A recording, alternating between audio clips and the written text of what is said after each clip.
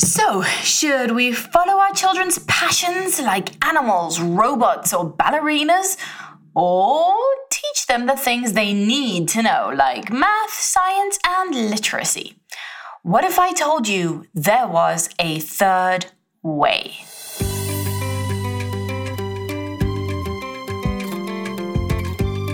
You're listening to the Parenting Junkie Show, the place to go to love parenting and to parent from love.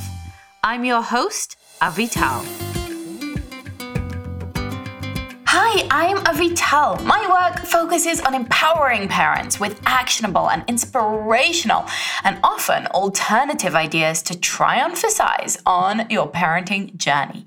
My goal is to help you, my fellow imperfect, intentional parents, say goodbye to clutter, chaos, and conflict and reclaim peace, presence, and play for your family so that you can love parenting and parent from love. So I'm out here trying out the ideas, sharing with you what I learned through books and courses and from the experts, sharing them with my clients through my coaching practice and my courses and memberships, and of course, trying them out on my own family with my 4 children who are homeschooled and currently ages 1, 3, 5, and just turning 8. Before I move any further, I just want to say thank you so much to anyone leaving a review. It means the world to me. If this podcast or any of my work has been helpful for you in any kind of way, I would love to call in a favor and ask you to please go and leave a review. It just helps so much with the iTunes algorithms, and it helps people discover this show, and it helps us help more people. Like Lauren, for example, who left me this lovely review. She left 5 shiny stars and said, Avital is amazing. Avital has completely changed my outlook on parenting and my relationship with my kids. She puts words to the feelings I have suffered since my 4-year-old was born, burnout, and showed me how to break free of that depressing cycle. She has literally given me my joy back. Oh, Lauren, I will be forever grateful for this podcast and all of Avital's words of wisdom. Lauren, that means the absolute world to me to hear. I am so thrilled that my work has helped you somehow. And anyone who's inclined to leave a review, thank you so much. And hey, maybe I'll shout you out in a future episode. Now, the show notes for this episode are over at theparentingjunkie.com/27. And did you know you can leave me comments there? You can also leave me your comments or questions on Instagram. Just tag @parentingjunkie. I really love seeing where you're listening. I love it when you shout me out in your stories, and I love to share those in mine. So thank you if you're doing that. But let's connect. Let me hear your feedback. This is a 2-way conversation. So today we are talking about one of these kind of paradigms that happens, this polarization that happens when we think about what we need to teach our children. And in a way, this is linked to the difference that people perceive between meaningful work and learning and play.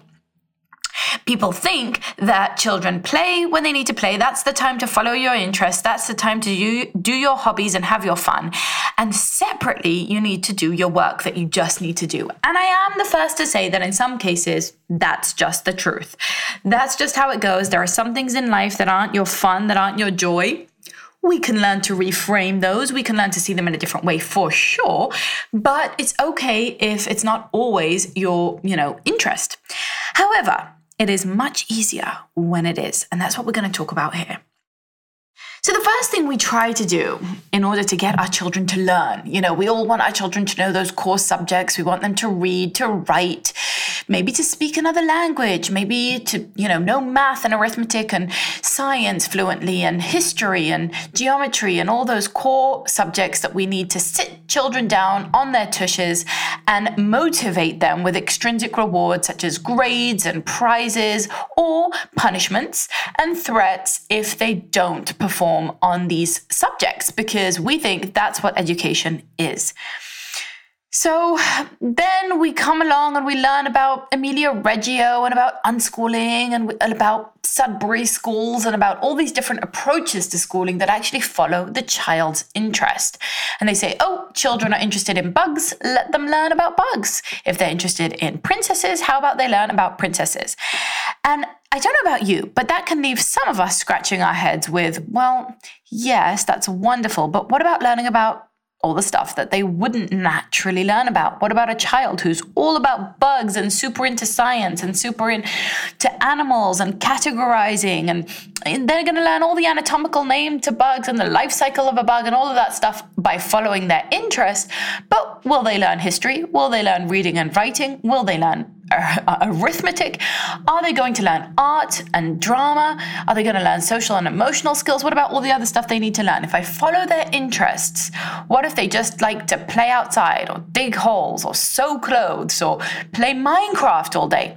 If I let my child follow their interest, the fear goes, maybe they're missing out on important skills that we need to teach them. In the toddler years, it's things like teaching them colors or numbers or ABCs. And then it's teaching them right and left and learning to tie their shoelaces or read a clock. Or it goes into actual, school skills, academic skills like reading, writing, long division, you name it. So if we just follow our children's interests, will they get all of that? When we follow our children's interest, what we feel good about is the fact that they're passionate, they're learning, their curiosity is intact. But what we feel nervous and guilty and bad about is that maybe they're not learning what they need to learn. Maybe they're not going to be keeping up to grade level if they are just following their interests. Okay, so then we say, well, what about if we teach them these things, right? What if we send them to a school, or we sit them down with homework, or we sit them down with a curriculum if we're homeschooling, and they will be forced to learn. They won't have a choice. They have to go to school. We'll make it as pleasurable as possible, but at the end of the day, they're not going to get a choice in this. We're going to force them to go to school. We're going to drop them off. They're going to be basically coerced, right? They're going to be manipulated. There's going to be no choice in their subject matter.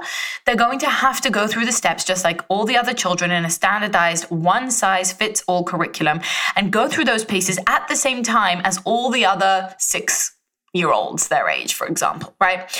We can force them. But what happens when we send them to schools like that, or when we do that at home, is that we have this sense of fighting, of battling, of pushing with our child. It's always an argument to get them to do their homework and to motivate them further and further with extrinsic motivation, i.e. things outside of themselves. They're not motivated like they were in that bug example where they're just fascinated by bugs and they'll take all the books out from the library on bugs. Now we're saying, well, you need to get a gold star from your teacher, or you need to get, a grade on your paper, or you need to tick off this chart box. And at the end, we can get you a prize or give you ice cream, or you'll get to do your screens if you do this work. Right? So I think the trouble for most of us here, at least for me, is that when we sit down children in this way, and I'm guilty of doing this, is that we teach them that this learning, this, let's say it's math, this math is miserable stuff. And we really need to sweeten the deal for you. We need to pay you. We need to bribe you, in essence, to get you to do it, to get you to motivate, right? And so are we teaching children that it's simply not fun to learn with all these systems, with all these rewards and punishments in place, right? Like if you don't do this, you won't get a good grade. If you do, you will, etc. Are we undermining their intrinsic motivation? And, even further, are we making life harder than it needs to be? Are we going against the grain of what's innately passionate and true for our children and basically teaching them out of their own internal alignment with themselves? I wonder this because I do sometimes sit my turning 8-year-old down and tell him, okay, now we have to do math. And I think there is a time and place for that. There are some things that are just outside children's realm of interest, and sometimes we just kind of tick that box. Okay, all right, fine. But how do we make that the exception rather than the rule? How do we motivate children to learn things that are the common topics, the common subjects, the core subjects that every culture decides what those are? But how do we make sure they get that knowledge, they get those skills without undermining their intrinsic motivation? Is there a third way? There is, and I'm about to share it with you. But before we get into that, I just want to say that this is relevant for everybody. If you have a kid and you're wondering, how we can look at their education in a holistic way that doesn't undermine their intrinsic motivation. Because you might be thinking, well, my kids are going to go to school, so this is irrelevant for me. But if your kids are going to school, it can still apply to you. Think of some of the ways it's even more crucial if your kids go to school. For example, how do you relate to what they're learning in school outside of school?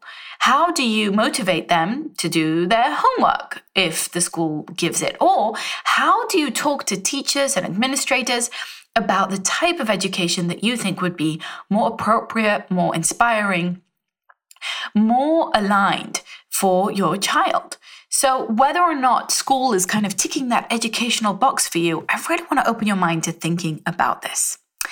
Now, I've recently read a book by Julie Bogart called The Brave Learner, and it's a fabulous read, and I'm sure I'll be quoting it in many different instances. Now, Julie's writing to homeschoolers, it's true, but I think that this is important for anyone, because if your child is in school, in a way, it's even more important that you become an active participant in their education, rather than just leaving it up to teachers and the luck of the draw and making sure that, hoping, in fact, you can't make sure, but just hoping that the teachers aren't undermining their curiosity and aren't, closing off educational passions of theirs. You could become that active participant, that active advocate, and the active collaborator with them on their education outside of school hours or even inside of school hours, if that's a possibility for you. One of the amazing things I learned from this book, The Brave Learner, is an idea that I actually was already practicing and already knew from my own life.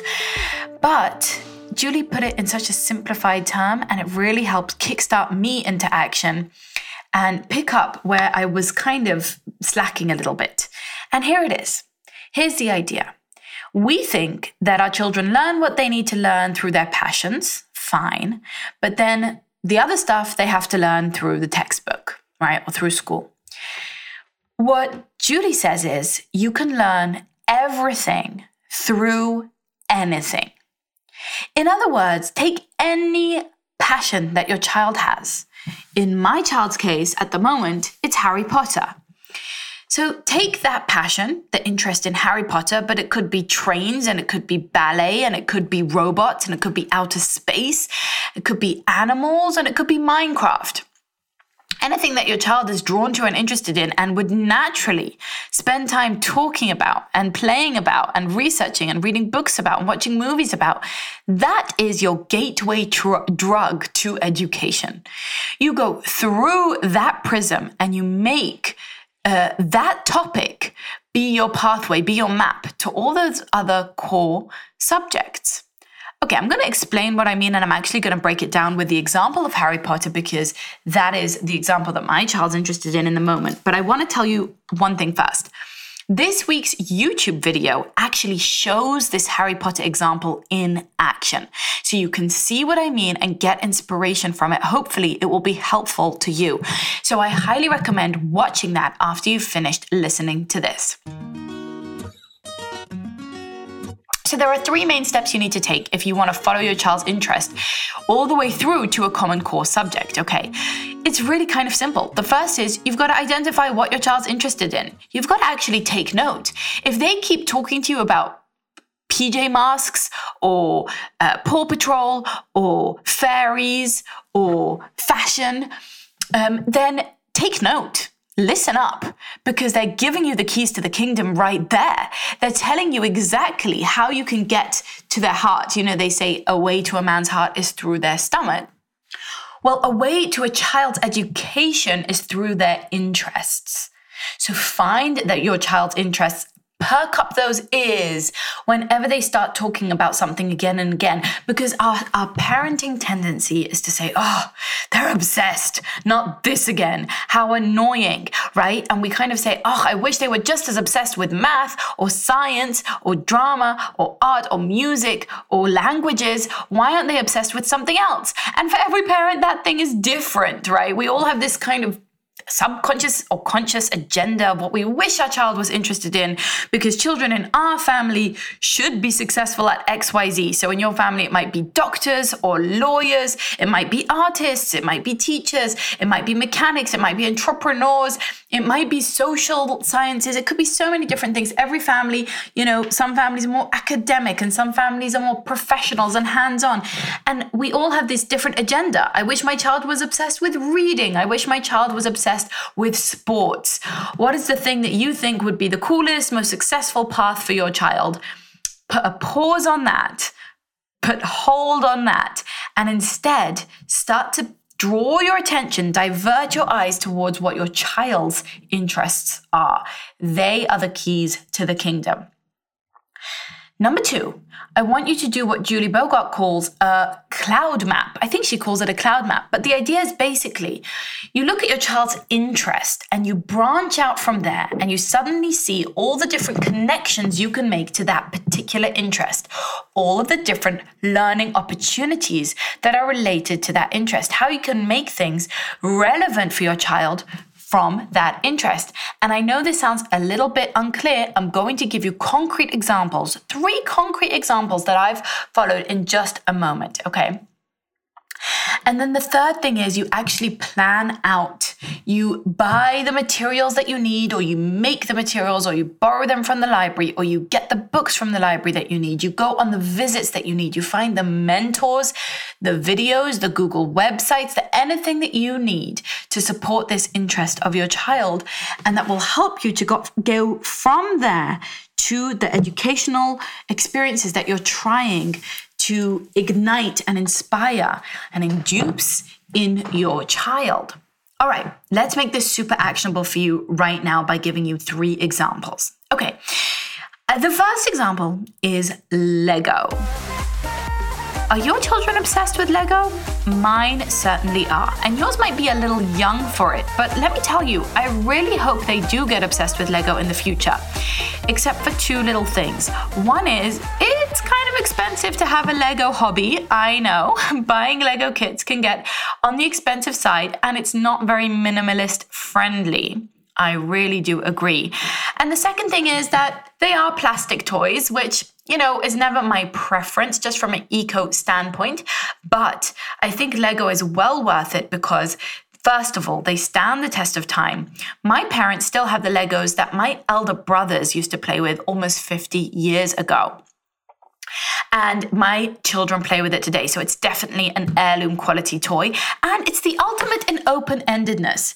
I think it just breeds so much creativity and, just a lot of skills from block play. We know this from research. I mean, playing with blocks is actually causally linked to success in academics later on, in math, for example. So it's a great pastime as it is, but if your child is playing Lego all the time, you might be wondering, okay, but I really should be teaching them, whatever it is, history, math, science, engineering, architecture, literacy, reading, writing, all of that stuff, right? So what can we do, right? Well, you take the interest of Lego building, right? And then you map out all sorts of different ideas. And an amazing place to go is this little place called Google, where you put in things like Lego learning ideas or Lego curriculum ideas or Lego for math, and you will find the most incredible ideas. I mean, more ideas than you can handle probably. So you're going to have to kind of whittle them down to the things that are relevant for your kids' ages and stages and interests and your budget and what you're inclined to do. But you basically build yourself a little curriculum right there. So through Lego, you can easily learn math. I mean, the truth is they're probably learning a ton of math without you even inspiring it or igniting it. But if you look at the blocks and you look at the fact that there are 2s and 4s and 8s, etc. in the blocks, we can talk about odd and even numbers. We can talk about patterns. We can talk about geometry and addition and subtraction. Hey, if I want to build this wall and I have 1 missing, how many dots do I need? Oh yes, because 8 minus 2 is 6. And we show with the Lego how that works, and we just speak it into what they happen to be doing. You can also go a little bit further by downloading, some prompts or worksheets or instructions for how to use Lego in math. You can use it in engineering. You can up your game by downloading instructions for building chain reactions, for example. So if your children are usually building just their run-of-the-mill, buildings and rocket ships and stuff, and it's all really cool and awesome, but you want to stretch their imagination further, you can inspire them with ideas of, hey, why don't we build a chain reaction? Why don't we build a set of dominoes, for example? My mother-in-law bought us a chain reaction kit for Lego, and it's not something that my kids can particularly do on their own, but it's a great activity for us to do together. And because they love Lego, it's something that they are naturally excited about and drawn to. So here we are learning all about engineering and all sorts of physical laws like gravity and Newtonian laws, and we're doing it through Lego. We're doing it without them being sat down with a textbook and me being frustrated and me having to incentivize them with lollipops so that they can finish it, right? We don't need to do all of that because within their realm of interest, we can find all of these core subjects. Here's another example with Lego. We could go in the robotics direction, right? They can learn programming. Now, this is if I wanted to invest in the robotics Lego kit. But even if I don't, maybe I could watch a few videos with my kids showing them what's possible with Lego, showing them how people have created prosthetic limbs using Lego pieces. From there, we can talk about the experience of why someone needs a prosthetic limb, what that must be like, what the teams programming that limb needed to take into account. We can talk about gratitude. We can talk about the fact that we're healthy or that we're not, or whatever it is. So many conversations can open up from there. We can go into architecture. We could print out or get out from the library books with all sorts of architectural inspiration. And we can talk about what the different buildings were meant to make us feel, why they were built with different materials, and try to replicate those with our Lego. We can talk about scale and try and make miniatures of the things that are in our house. We can talk about social and emotional skills and use Lego people to play out different scenes that are happening in our lives, like hitting each other. If your kids are hitting each other, we can play that out through Lego and teach them empathy and coping skills through play. We can talk about budget. Right? Hey, you want to save for a Lego kit? Let's do the math on how long you'll need to save if I give you $2 every week. This Lego kit costs $16. Let's sit down and I'll teach you how to do that math, right? So suddenly we're talking about math. We can talk about planning and follow through, when you follow instructions, when you're being smart about using a tray to keep all your pieces together. We can talk about colors and color mixing and art and science and all sorts of amazing ideas through Lego.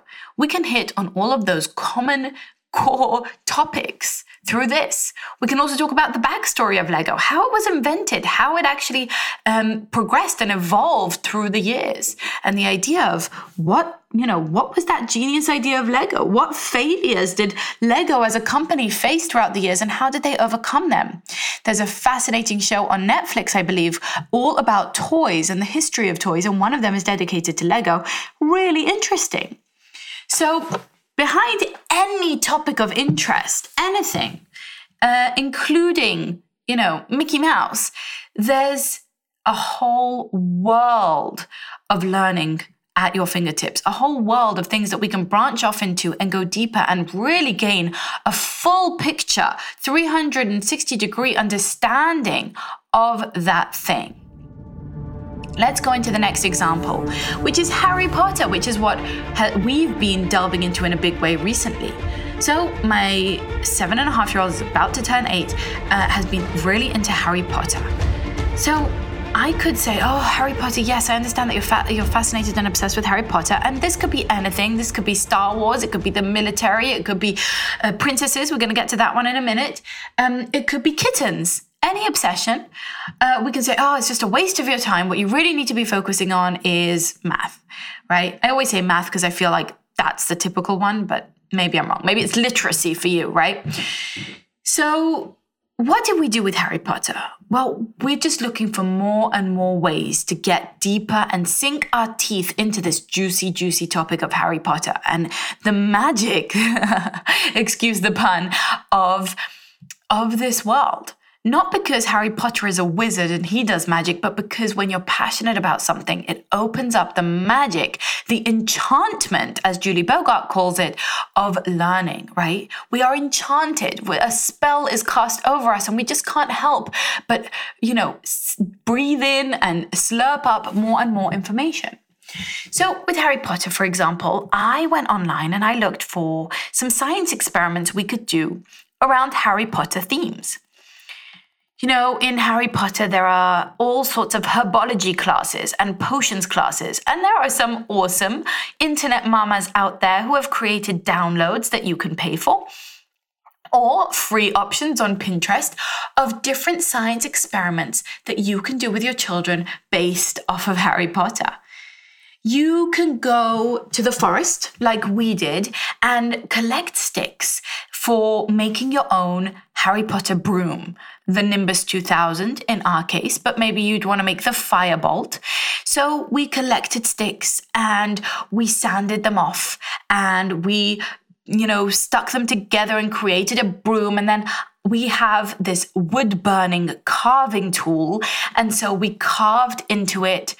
And we learned about this process of how can we recreate the look of this Quidditch broom from the movie, from the book. Speaking of the movie, we watched the movie. We enjoyed the movie. In fact, it was one of those fun moments when my son had already gone to sleep. I tapped him on the shoulder and said, "Hey, you want to wake up and have a midnight movie with me?" Of course, it was 8 p.m. at the time, but we watched the movie and it was just this fun part of learning about Harry Potter. We've listened to all of the books and we're reading the books. Now, side note, I mentioned this in my video, Harry Potter is not actually age appropriate for a 7-year-old. I don't think that the contents in the books, at least 5th, 6th, and 7th book, are actually so age appropriate. They're a little scary. They're a little bit adult in many ways. But I also am not anxious about that because my son seems ready for it. He's into it. I don't want to stop him. I feel like stopping him would just create forbidden fruit and would just harness this, passion in a negative way. And I just wanted to let him go with it. But I just wanted to put that out there in case you were thinking of doing this with your child. But he's also read the book. So he's read books 1 through 5 in the physical form, in book form, and listened to books 6 and 7 on Audible. So we did that. So he's getting a lot of vocabulary there, a lot of literacy skills, a lot of reading skills. And then we do a lot of writing as a result of that too. I wouldn't say a lot, actually. That's an exaggeration, but some writing. So to make that really fun, and because I was a little indulgent here, I actually got him a quill and ink set and a wax seal set. And what we did was we are going to be planning him this Harry Potter birthday party. It's very low key. It's not as fancy as it sounds, but we're just doing a whole bunch of crafts and stuff based on Harry Potter. And it's just him and 2 of his best friends. They are going to come over and we're going to make these different stations. So me and him are planning this whole thing out. And that's part of the curriculum as far as I see it. So for example, he's using this quill to write out the invitations, right? It's kind of like, you've been accepted to Hogwarts at my birthday party, come to Hogwarts. And we made these invitations on good old-fashioned paper and envelope, and he sealed it with a wax seal. So we're learning about the history of why were people writing with a quill and ink? Why are people sealing envelopes with a seal? Why didn't they send email? Well, let's talk about that. That's a great conversation all about history right there. Right? Not to mention that it's always fun to practice your handwriting with a new tool. So the wood burning is a new tool. It's a dangerous tool as well. So it's extra fun and intriguing. And then writing with a quill and ink, that's also intriguing and fun. It gives a different feel and a different perspective to putting pen on paper. So we did all of that, and then planning and follow through and event planning and hosting and budgeting comes through and planning this party with him. We're learning all about that. What stations would be fun for our friends? What do we want to budget for? What can we create on our own, and what do we have to buy? And how can we buy things that are friendly to the earth? And what should we do with them afterwards? We can talk about cinematography. We can talk about history. We can talk about architecture. Just look at the Hogwarts building and let's talk about why it was designed that way. What does it look like? What does it make us feel? Can we replicate it with Lego or with blocks? We can talk about the cinematography of the videos, right? The films. Why do the films leave out certain bits that we do see in the books? Let's compare and contrast them, right? So rather than having him write a formal book report for something that he didn't choose to read, we're just doing an ongoing, never-ending book report for something that he can't get enough of. Let's talk about the characters, the moralities, the complexity of what they're facing. Let's talk about what's real and what isn't, what's magic and what isn't, what's scary and what isn't, right? And then we can get into J.K. Rowling and her story. The founder story of anything is always fascinating. How did she build this empire? How did she become one of the richest women in the world through writing this book, on the back of a napkin as a penniless waitress, single mother in England? Can we learn about that? So there's a great Who Is series and there's a Who Is J.K. Rowling book, and we can learn about her and get the backstory. We can watch the how it was made. We can watch interviews with her and get to know that whole story further. And my son took this whole thing a step further as well. He took it into the realm of entrepreneurship because that's how he rolls. So we started making these little iron beads, flat beads, they're called, figures. So it's a cool project to make flat bead figures because, first of all, there's quite a lot of math involved there too, just patterning things out and counting out the beads and making sure that you're following the pattern correctly. But also there's an artistic expression to trying to convert, a full 3D figure like Harry Potter into this pixelated form. But he decided he's making these things and he loved them so much. He was like, I want to sell them. I think other people will love them too. So I said, well, that's a great idea. Why don't we start making you a little catalog? We'll take photos of them. You can show them to your friends and see if anyone wants to buy them. So we talk about how should he price them and where can we sell them? And in fact, we opened him an Etsy shop so that he could sell them there. And he has yet to make a sale there, but I'm confident one will come. And then we talk about, well, how can we present them? How can we make sure that people know what they're getting, that it's the right size? How can we make sure that people are happy with what we send them, that we're providing them with a great product? And all of those things. So he's learning to use tools, art, design, self-expression. And then he'll find himself suddenly drawing his own comic strip of Harry Potter or learning about owls and drawing owls because there are a lot of owls in Harry Potter. So we can go and find a Planet Earth, video about owls or National Geographic. And it just goes on and on and on. There is no end to what we can learn. We can learn math because, my son wants to know how long it will take him to read this book. So we average out how many pages can you read in a day? How many pages are there in a chapter? How many chapters are there in the book? Okay, how long will it take you to read the book? We can do math problems. I can just set him math problems or find math problems online that are Harry Potter themed and he'll be excited about them, right? Like setting him riddles. And if I write them in quill on my special paper and leave them in a sealed envelope, much the better. Because that's what enchantment is all about. Okay, one final example for you, and I'll try and keep this one nice and tight, but I think you're getting the picture. Let's talk about princesses. So many of us don't love the whole princess obsession for our girls, right? Or our boys.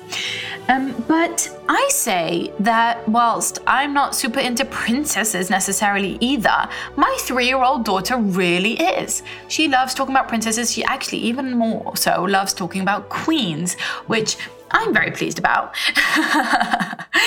But the point is that it's a valid topic as any other. And remember the rule, you can learn everything through anything. So through princesses, we don't have to stay at that surface level of Disney princesses. We can go deeper, right? We can research and find videos and pictures of princesses from India and Russia and from the Victoria era and from ancient Egypt and from Rome, right? We can talk about what it means to be a princess. Were they all happy with their role? What about their responsibilities and what are their privileges, right? We can find endless princess science experiments online. Yes, just search princess science experiments and you can take your child's passion for princesses and tie it easily into science. You can do frozen princesses and learn about ice blocks and how they melt and how they freeze and do all sorts of amazing baking soda experiments and hair experiments and all sorts of fun stuff that are princess themed, right? You can learn to sew your own princess dress or save up for the one you want and learn budgeting, learn math skills. Maybe you want to invent a new princess design and you design her clothes or you design her superpowers or her responsibilities or her partner, her prince, her magic prince that she finds, right? How about drawing your own comic strip or making a video about her? What about dramatizing this whole thing? Dressing up as a princess and making your own stories around it. Alternative endings to the classical princess stories, for example. Why not? You can learn about history by actually learning about real princesses throughout history. You can learn about architecture by learning about different castles and palaces throughout the world. You can learn about social structure by learning about people who marry in to the royal family and become princesses. And on it goes. And of course, literacy, reading, writing skills, they come with all of these as we simply read books about Lego, about Harry Potter, about princesses, about robots, about outer space or under the ocean or mega monster trucks. It doesn't matter. It could be Minecraft.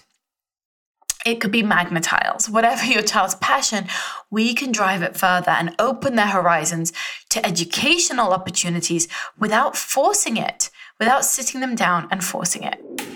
So, I hope this has inspired you and given you a little window into a third way that isn't only following our child's interests passively and isn't only forcing core common subjects onto our children, but instead finding a third way that is being a partner in their education, collaborating with them, following their interests all the way through to the myriad ways they can actually provide the education that you might have on your adult agenda.